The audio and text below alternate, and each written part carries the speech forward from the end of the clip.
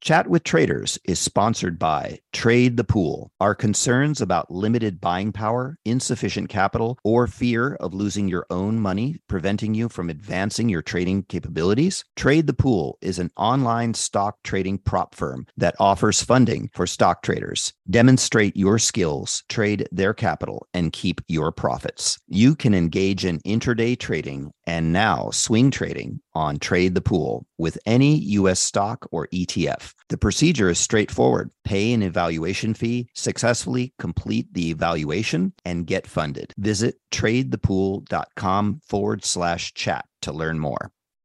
You've seen the headlines. Bonds are making a comeback. But if you've ever tried to invest in bonds, you know what a clunky, complicated, broken experience it can be. That's why at Public, they took fixed income and fixed it. Now you can find, evaluate, and buy thousands of bonds with an investing experience designed this century. Add fixed income to your portfolio with corporate, treasury, and municipal bonds. Go to public.com/bonds podcast to get started. This podcast is sponsored by Public. Full disclosures can be found at public.com/bonds. The biggest secret of the best traders in the world is that they're just like everyone else. However, they've worked hard to learn the markets and discover what works and what doesn't. But how can you hear about these journeys and get in on the strategies and tactics they use? You can do it by listening to Chat with Traders. Here's your host, Aaron Fifield. Hey, what's up everyone? Thanks for tuning in to the Chat with Traders podcast. I'm thrilled to have you listening. And this week on the show, I interviewed Linda Raschke. Linda has been an active trader since 1981 when she started out on the floor of the Pacific Coast Stock Exchange as an options market maker. In 1992, Jack Schwager interviewed Linda for his second installment of the Market Wizards series, The New Market Wizards.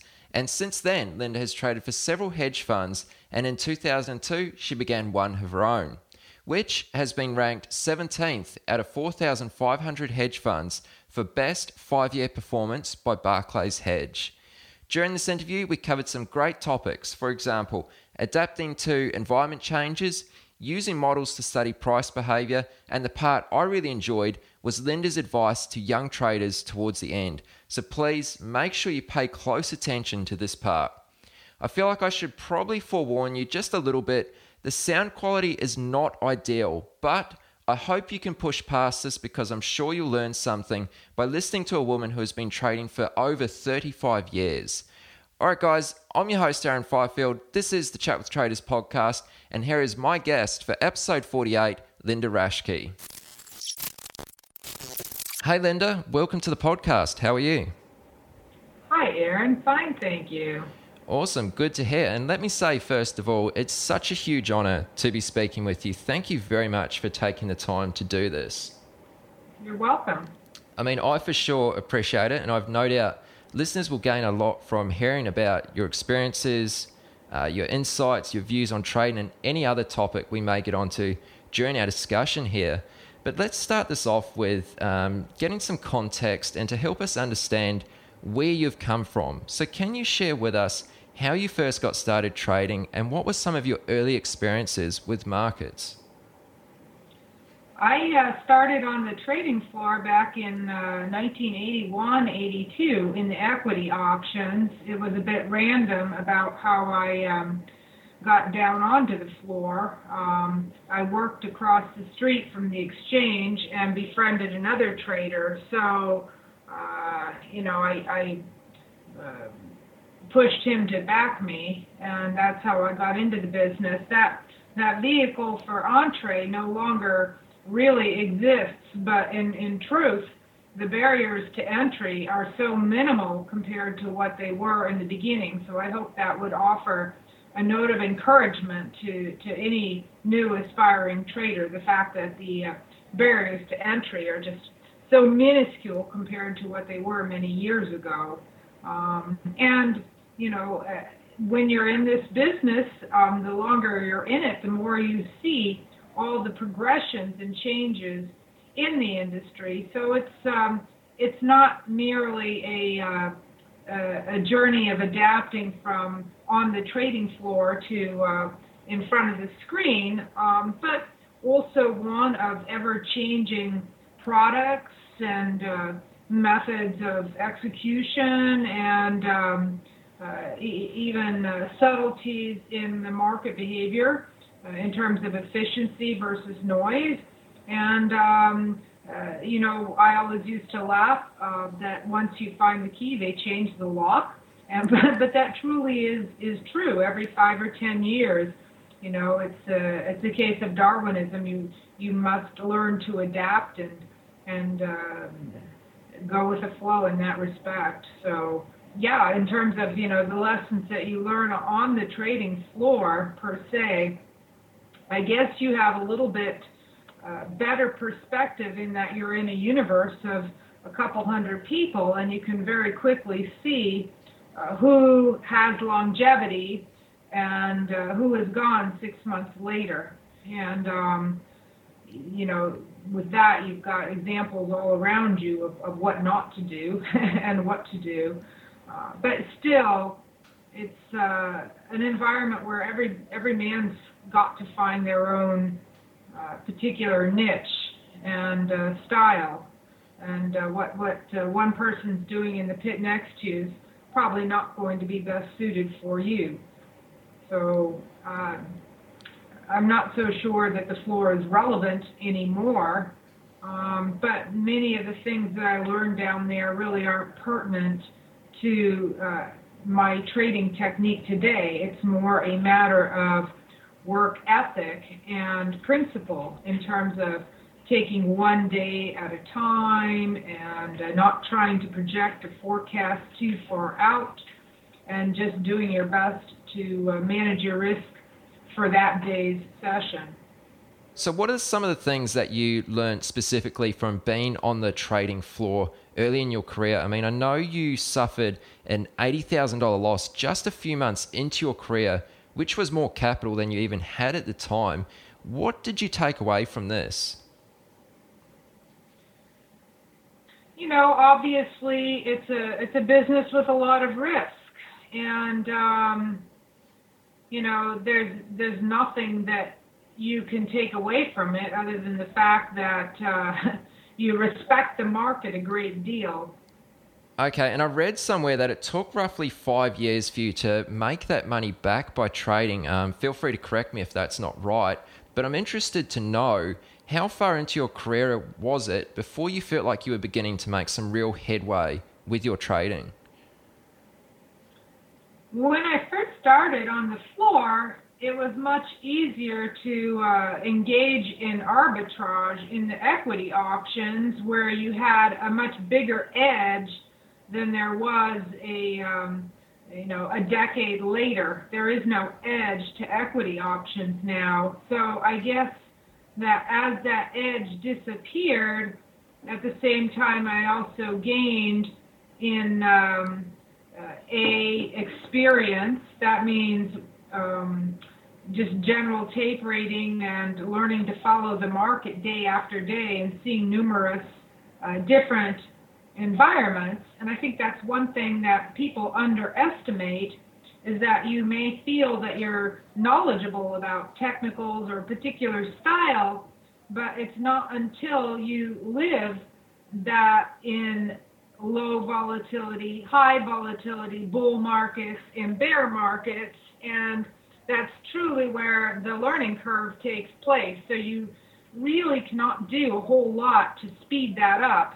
And I do remember probably about 7 years after I had begun my trading career, and we entered into a different type of environment, actually about 6 years, and it was one of just a creeper uptrending market with very little volatility and very few pullbacks, just a steady grinding move higher. And so even after trading for full time for that many years, I realized that I had no idea what was going on or how to categorize that type of price action. So I think you're never fully a master. I still learn every day. there's new things or subtle changes. Maybe after 10 years, I felt like I had solidified a better program that worked for me.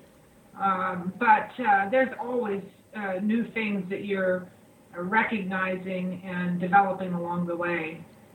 Yeah, I really like how you highlighted that you're forever learning and there's always new things that are coming into play. During your time on the floor, how much did you learn directly from other traders compared to what you learned on your own, just from being deeply involved in the market as an active trader? I didn't really learn anything from other traders, quite honestly. I mean, I can just remember one afternoon where a trader that I was friends with sat me down and showed the way that he calculated conversions and reversals in the derivatives in terms of theoretical pricing. And other than that, everybody had their own style and was doing their own thing. I didn't really learn anything from one particular trader. Okay, and would you say that was almost by choice because you strongly believe that everyone must find their own way, or was it more a fact that no one really wanted to share information with you?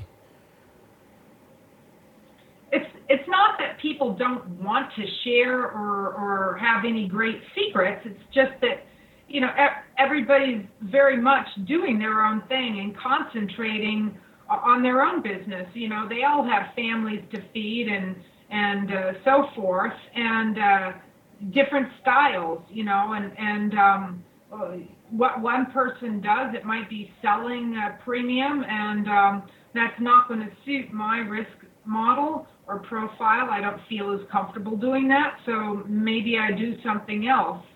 I honestly think it's that way upstairs now electronically. You can't go and copy another trader. You know, a trader's only somebody that can really come up with their own thing, and then you have confidence with it, and you've done your own research, and you know when it's working, and you know when it's not working. So I really about the only thing I learned on the floor was the person who backed me initially was the one that taught me how to keep track of market internals, meaning a 10-day moving average of the advanced decline and the trend, and there were some things that are outdated nowadays, QCHA, specialist shorts, put-call ratios, those types of things. But even so, it's up to the individual's interpretation of them as well as putting them in the right context. Nobody else can do that for you. And it's not like a black and white, right or wrong. It's all a little bit of an art, you know, and a little bit of a subjective framework and feel. Yeah, great answer, Linda. Now, you were a floor trader for about 6 years. When was it that you decided to move on, and what was the next step for you? Well, not to prolong this, but I mean, I've said this several times in many different interviews and so forth. I had a bad accident where I had broken some ribs and dislocated my shoulder, and I really couldn't stand on the floor for a period there. So at that point, I started trading from upstairs. Right, and I believe it wasn't long after that, maybe a couple of years, that you were motivated to change to futures markets after you'd already been trading equities and options for quite some time. I'm curious to know what inspired the shift. Well, it wasn't necessarily by choice. After the crash of 87 and then after 89, the liquidity just dried up in the options. So there really wasn't much to trade. And this is a recurring theme that you'll hear expressed with many traders that have been in the business for, 3 decades or so, is that, you have to be flexible to move to different products or where the volatility and the volume is. And it might be in one particular product or market for a period of a couple of years, and then it changes. You've seen that many times. Some of the products that they came out with in the late 80s no longer exist. For a period there, I remember I was in the pits in the value line options. They actually had equity options on the value line index. Well, that disappeared many years ago, and the OEX don't trade anymore. Some of the products that they came out with index futures originally on the Amex, they called it the Fancy or the XMI, that no longer exists. You know, if you've heard about the SOES Bandit, that particular modus operandi no longer exists. So, you know, some of the markets that I used to trade no longer exist. You know, pork bellies don't trade anymore. So it's just, you know, you always have to be ready to go where the action is, if you will. Yeah, and did you find any challenges in being forced to jump to a different market? Was there any challenges or hurdles you had to overcome to adapt to these new markets that you were now trading? It's Darwinism, you know. You make the jump or you die. You know, some people can adapt and change, and others never do. So it's I think you just it's like being an entrepreneur. You always have to keep an open mind and look for opportunities. You know, no matter how they present themselves. Sure. Okay. Now, Linda, let's say I know nothing about how you trade. How would you describe your style of trading and approach to markets? So share with us like the timeframes you trade and some of the opportunities that you're actively seeking out.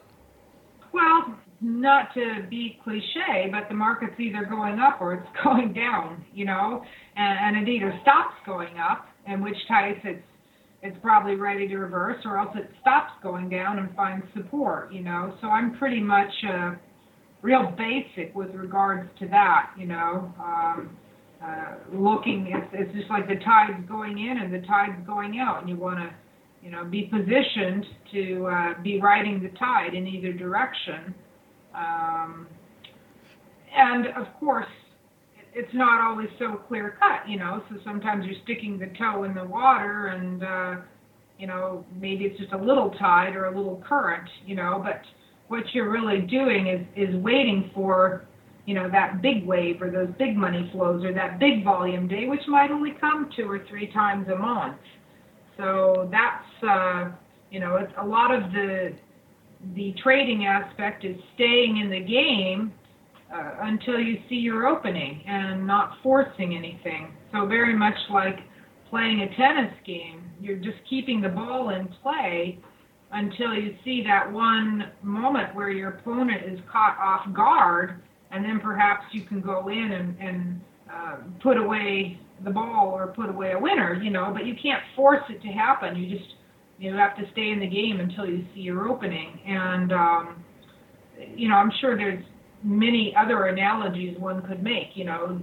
If you're a poker player, what do? You know, you stay conservative and stay in the game until you feel like the deck is hot or you've got a really hot hand, and then you can press it bigger. So I think all those analogies apply to trading. So in terms of style and time frame, that's just simply going to be a matter of how much risk you want to assume. Obviously, I think that the big money is made holding overnight, you know, if not for one day, maybe for a couple days. But now you also have more risk, theoretically, in a overnight risk or event risk or a longer holding time. I don't see any big money being made with day traders, but you certainly can have some fabulous days day trading. Okay, so you would say that you trade a mix of time frames, so you also are active intraday as well as those trades that you might hold for, you know, 2-3 days and so on? You know, it really depends on the volatility level of the particular market, because as the volatility level is higher, you can certainly trade much more aggressively on a short-term basis. You have bigger swings intraday, bigger moves, and better liquidity. And what happens is that as the volatility contracts and range contracts, you have much less frequent opportunities, but you really need to go out to a longer holding time. So part of it is determined by the overall volatility of the market. Okay, interesting. Now let's take that one step further. Are you able to share some of your favorite chart patterns or setups that you like to trade? I think this notion of chart patterns and setups is, it puts things in a very linear framework, and of course the markets don't really move in a linear fashion.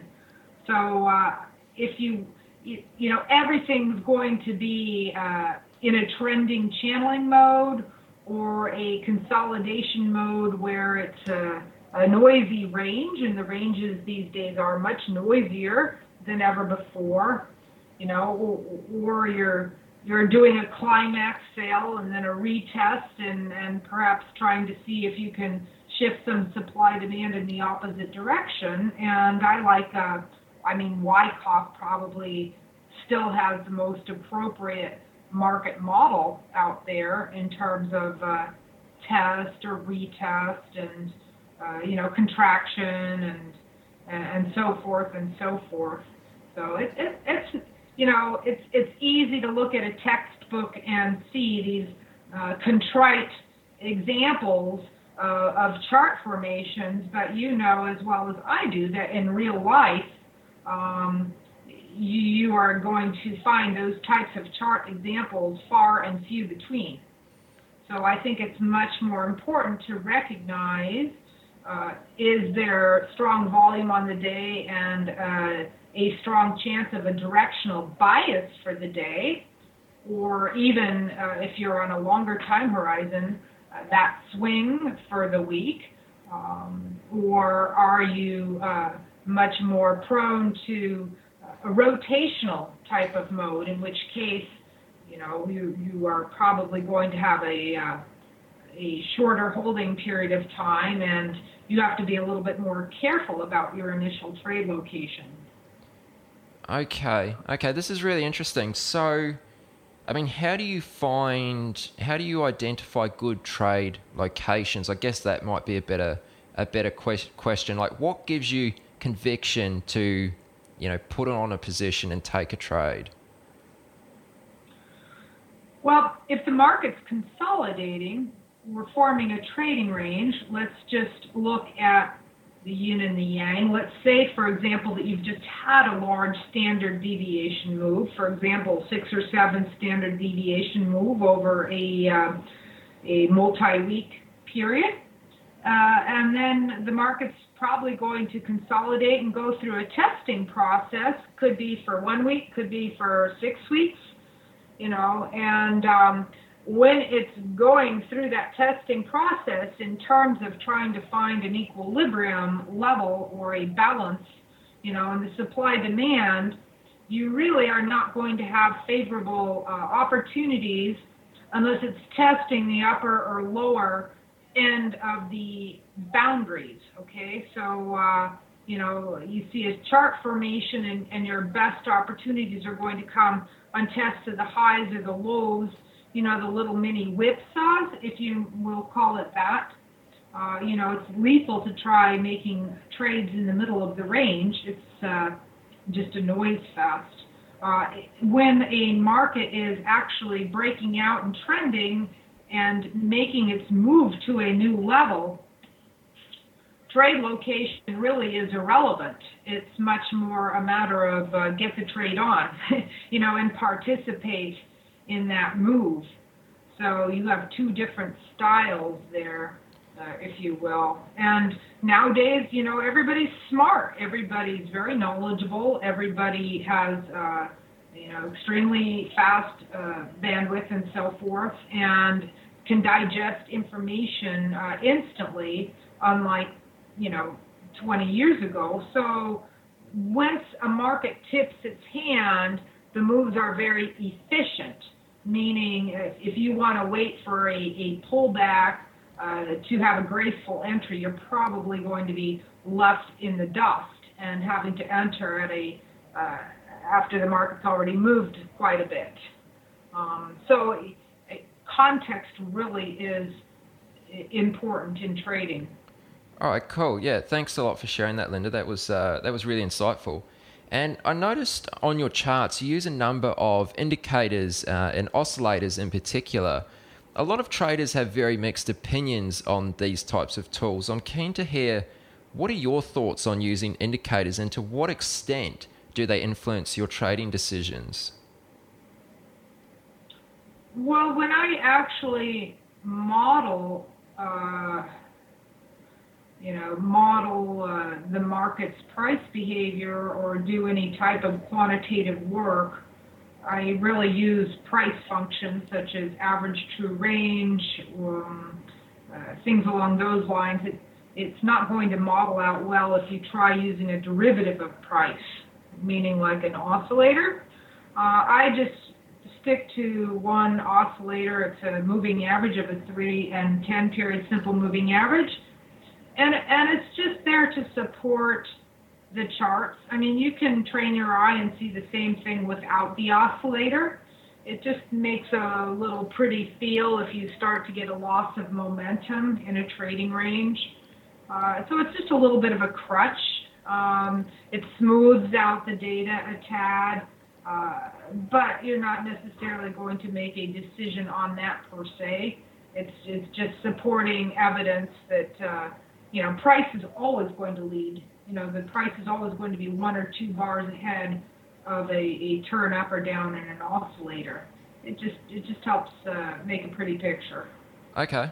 Are you a developing or seasoned day trader who trades the U.S. markets? Is the only thing stopping you from getting to the next level is having enough capital to trade? Trade the Pool is a unique online stock trading prop firm that funds stock traders worldwide. Not having to risk your own capital can help you focus on other things like making better decisions on your trades. There's no PDT rules to worry about. You got more than 12,000 stocks and ETFs to trade, long or short, and professional tools at your side. How you get funded is you show them your skills through a straightforward evaluation process. Once you pass the evaluation, you get funded and trade with their pool of money and split the profits. Don't let the lack of buying power, capital, or fear of losing your own money prevent you from taking your trading to the next level. Visit tradethepool.com/chat to learn more. This episode is brought to you by Shopify. Whether you're selling a little or a lot, Shopify helps you do your thing, however you cha-ching. From the launch your online shop stage, all the way to the we just hit 1 million orders stage. No matter what stage you're in, Shopify's there to help you grow. Sign up for a $1 per month trial period at shopify.com/special offer, all lowercase. That's shopify.com/special offer. So you have a focus on becoming intimately familiar with the markets that you trade. So just for an example, let's say you have 20 futures markets that you know intimately. If you were introduced to a brand new market tomorrow, what are some of the first steps you'd take to becoming intimately familiar with this market also? Well, the first thing that you always want to evaluate with any market that you are not as familiar with is the liquidity. Because it's never a problem getting into a market. It's always a problem getting out if you need to get out very quickly. So it's just like if you test drive a new car, the first thing you want to do is not test the gas pedal, you want to test the brakes, So it's the same thing with a market. You want to make sure that you can get out of it, That's what I always look at. Okay, liquidity. So that's definitely a big one there. Linda, you've been trading for over 35 years now. Let me ask you, to what degree is intuition and instinct a contributing factor to your trading success? Instinct, I would say 0. All these things like intuition, really what you're talking about is just getting proficient at monitoring the tape. And what do they say? Intuition is just a sum of experience. So, I can think of just as many times where I had a hunch and it was wrong as it was right, which is why I really try to trade around the model. Even then, at least I know when the model's wrong.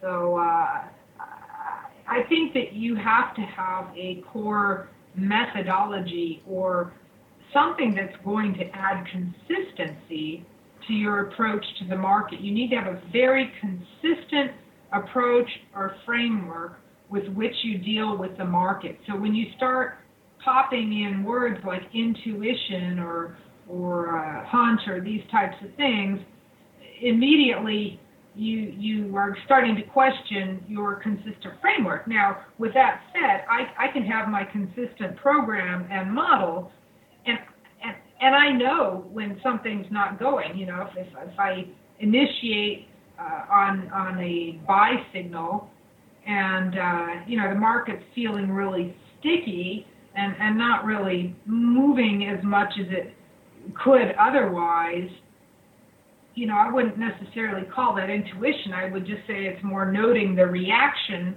of the price to the framework, that I had. And if it said, hey, everything's ready, for a green light, go to the upside, but, they're not taking the ball and running with it, and, it's just a dead market, or, it's perhaps there's, the market's already way too long and it's just not going to go anywhere. Sure. All right. So you've mentioned models a few times. I'd really like to dig into this and learn a little bit more about what you're referring to here. So can you help us to understand how you use models to study price behavior, and how do you then take that information and apply it to your actual live trading? Well, anytime you start to think about developing a model, it comes from asking a question of the market. So, for example, a simplistic example would be if the market has gone from low to high 2 days in a row, what happens the following day? What percent of the time does it go from low to high the next day, or from high to low the next day? So that's a basic departure point. If we've been up 2 days in a row, what are the odds that it's going to be up a third day? And then if we say, and if it is up a third day, then what does that imply? So you can start building on this, and you can start saying, gosh, if the market's up 7 days in a row, now, that might indicate that you've got some reason for persistency of trend, and perhaps it could go up 14 days in a row. So this is your basic modeling. It's usually from just asking one question and then trying to quantify that with just one or two variables. So you end up with something that's very durable and robust, but it's not going to give you anything that you would use to bet the farm on. It just provides a framework. So let's take that example of low to high, low to high. Now I've had 2 up days, and I'm in a normal trading environment. Perhaps I'm below the 20-day high and I'm above the 20-day low, meaning that I'm in a range. So once I can add a little filter like that, I'm not making new 20-day highs or new 40-day highs, but I'm in a range, and I had 2 days low to high. Perhaps my model would tell me then that the next day I should look to trade from the short side. And so it gives you a bias, if you will. And then I would know pretty quickly if my bias was correct or not, because I'll come in and it's sort of like the old saying with the art of war, you prod with bayonets, and if you encounter mush, you advance, But if you encounter steel, you back off. In other words, if you're not getting anywhere, you back off. So how do you then take that information and apply it to actually live trading scenario? Are you trading specifically what you've discovered from, doing your modeling, or is it just a guide? My modeling gives me my game plan the night before, so I can come in with n number of markets and say, we've got great sell divergences in this market. It's falling into my little framework here. If it starts to break to the downside and there's an increase in volume, I'm going to add to my position or be all over it. And so, what my models do is they give me my preparation the day before.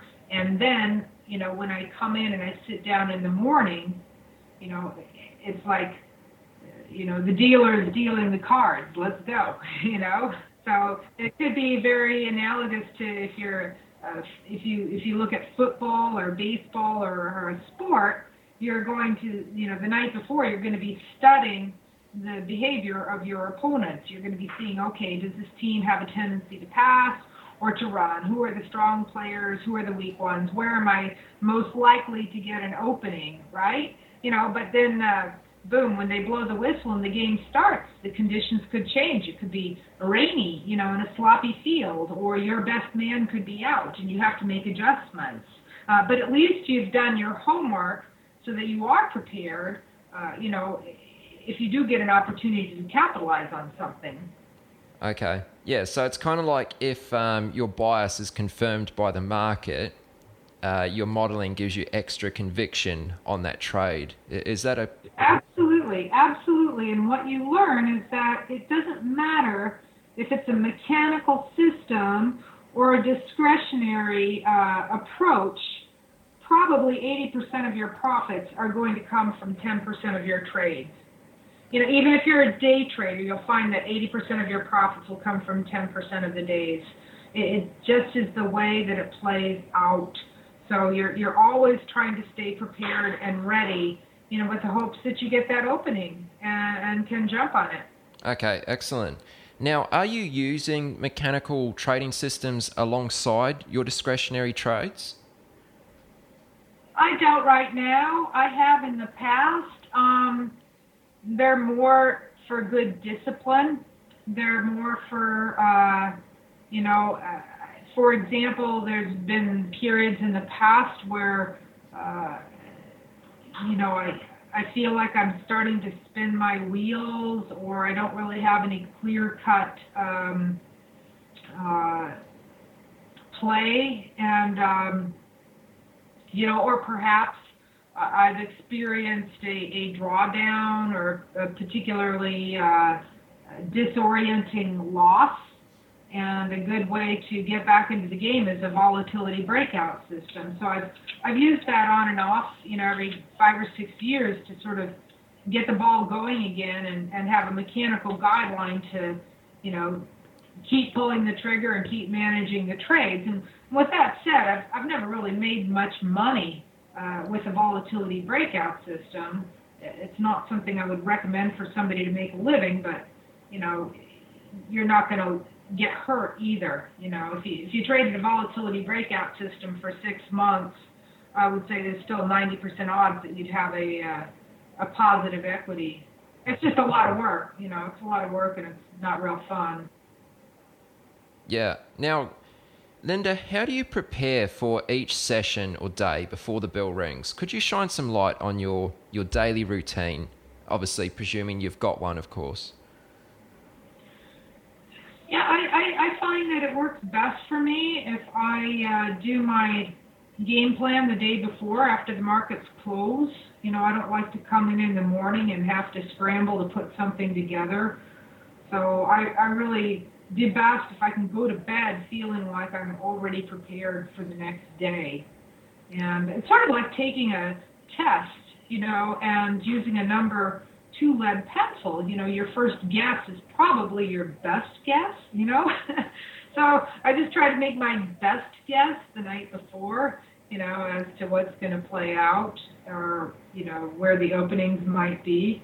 And then, of course, we have to adjust everything to how the market's traded overnight. That's just part of the game. Excellent answer. Yeah, that's a really great point. Now, you said at the end of your Market Wizards interview, I know this was quite some years ago, but you said, "I really believe that I can become one of the best traders around," and I really like that line, and it shows that you're very confident, and I feel many traders probably lack such confidence. So I'd like to ask you, are you successful because you're confident, or are you confident because you're successful? No, you're never confident because you're successful. It doesn't work in that order. I think that it's more that you're confident in your ability to focus, and I would say above all, concentration. And that's what I see will affect me, and I'm sure it's that way with 90% of the people around, that your success is going to depend on your ability to concentrate, particularly in the past number of years, because it's so easy to have pervasive distractions.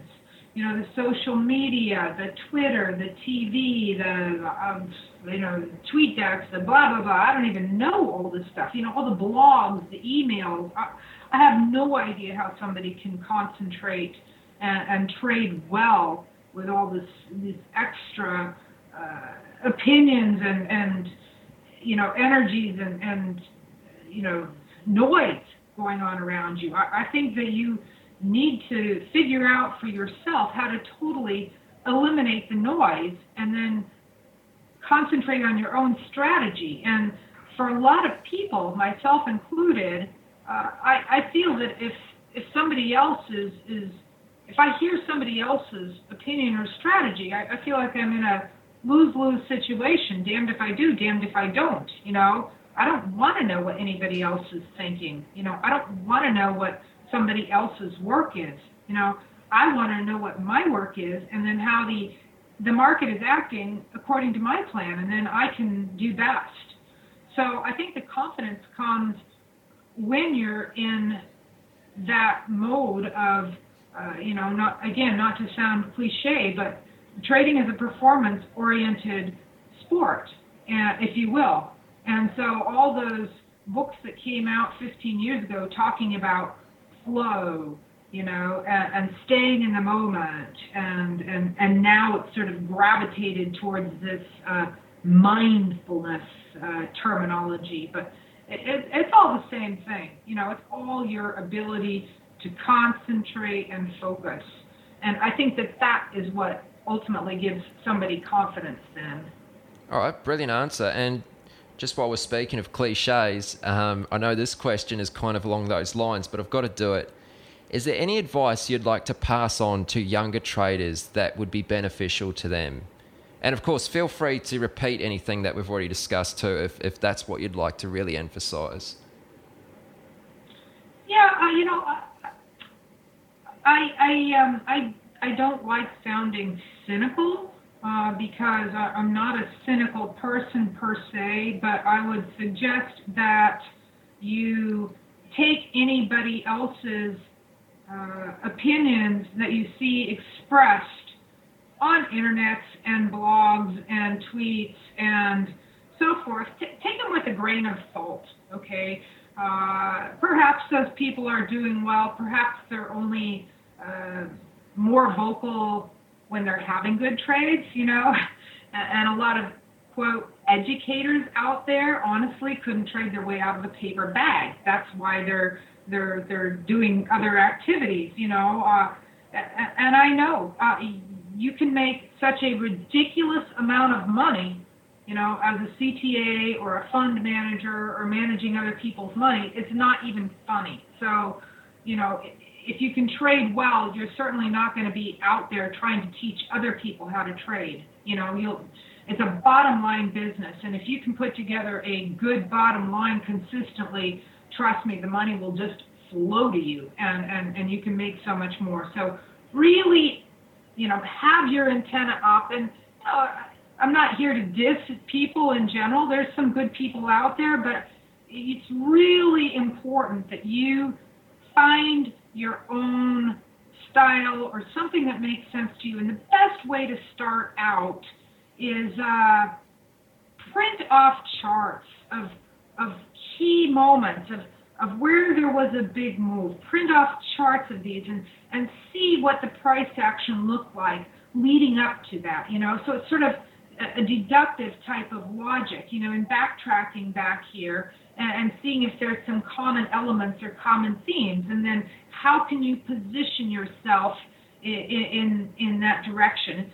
It's really good old-fashioned detective work, and it's not going to come, in my opinion, from looking at artificial constraints on the market. And by that I mean, Fibonacci numbers or Gann numbers or all these types of things. And by the way, Gann, up until like his very last 2 or 3 years when he had syphilis, was a basic swing trader. If you read all his early work, it's swing highs, swing lows, cycle anniversary dates and stuff. It wasn't all these little goofy, spirals and all that kind of stuff when he was pretty demented in his head.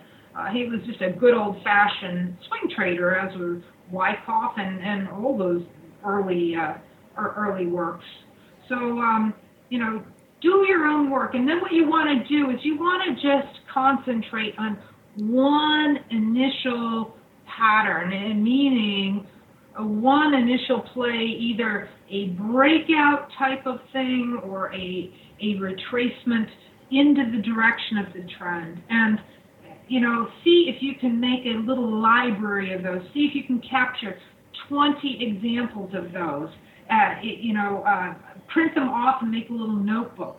And then as you see them unfold real time, maybe you just get 2 a week and start to keep statistics on your own ability to replicate something in that direction. And don't think about trying to capture a big play. Think about only trying to take a couple ticks out in the direction of that movement. Okay, and if you do that, then just let it go on to the next trade. And what you'll find is that initially, perhaps your ability to capture a piece of the swing might be capturing just 10% of that swing, you see? But if eventually you can capture 1/3 of that swing, that's a really good metric by which to measure yourself against. So you have to find something where you can make it a game against yourself. You see, can I have 5 winning days in a row? Can I make 3 winning trades in a row? And it's keeping track of your own records and performance statistics, you see? And you have to make it into that type of game for yourself. And then it will help you free yourself from the ego-driven drive to call a market right. I called the turn. Oh, it's going up. Oh, it's going down. And that's really not what trading is about. It's not that we're smart and we can foresee something in advance. It has nothing to do with the markets. It's more, imagine you're out on the sea and you're surfing. Nobody can see when that 7th wave is going to be the big wave, right? You just try and get up on your board and stand up on the board numerous times, and then, whoa, lo and behold, you catch that big wave, but you can't say, oh, that big wave is going to come in 11 minutes from now. It doesn't work that way. So it's very much with the markets. You're really at their mercy, and let go of all this, egotistical stuff, and then you'll really be the better trader and the better breadwinner for being able to extract profits from the market. It's just being ready to take what the market gives you. And I hope that makes some sense. I really feel strongly about that. I feel incredibly strongly that people think that there's an easy way, or they think that they can follow a guru or somebody else's, perhaps path. And the only people I see really make it in this business have found one little arbitrage that they can relate to for themselves. And then they can expand on that, and once you've reached that point, there's no harm in seeing what other people are doing and extracting ideas. Then you take that idea and you say, well, maybe I'll add my little twist to that. Maybe that only happens on Fridays. Maybe that only happens when the first hour's volume is greater than the previous day's first hour volume. You see? And that's sort of the evolution of constantly coming up with ideas and growing with the markets. Excellent response there, Linda. That was really brilliant. Thank you very much for sharing that, and you've definitely given us all a lot to think about. So I appreciate you going to lengths to explain that to us. Before you go, do you want to share with listeners where they can go to find out more about you and where can they connect with you? Oh my goodness, I have a little website up that I've been pretty negligent in posting to this year. I kind of set up this blog format, and I'm a pretty crummy writer. I should get back to doing something like that, but I think there's a contact form on there if you had a question and you wanted to contact me. Other than that, I'm sure there's a proliferation of information on the internet. I know I've done YouTube videos for Big Mike Forum or Money Show or goodness knows, so much stuff over the past. So I'm sure nobody would have any problem finding much material for free. Hey, for free out there. Yeah, well, I found a bunch of great resources while I was doing some homework for this interview. So I'll be sure to link to those in the show notes to this episode. So anyone listening, if they want to get the show notes and links to find out more about Linda, go to chatwithtraders.com/48. Everything will be there in the show notes. Now, Linda, thank you very much for doing this. It's such an honor to speak with you, like I mentioned earlier. I really appreciate you taking the time to do this. Have a great evening, and let's speak again soon. All right. Best to you, Aaron. You've come to the end of this episode of Chat with Traders, but don't worry, more great episodes are on the way. To stay updated with each great new episode, be sure to subscribe to the podcast in iTunes, and we'd love it if you leave us a rating and review. We'll see you next time on Chat with Traders.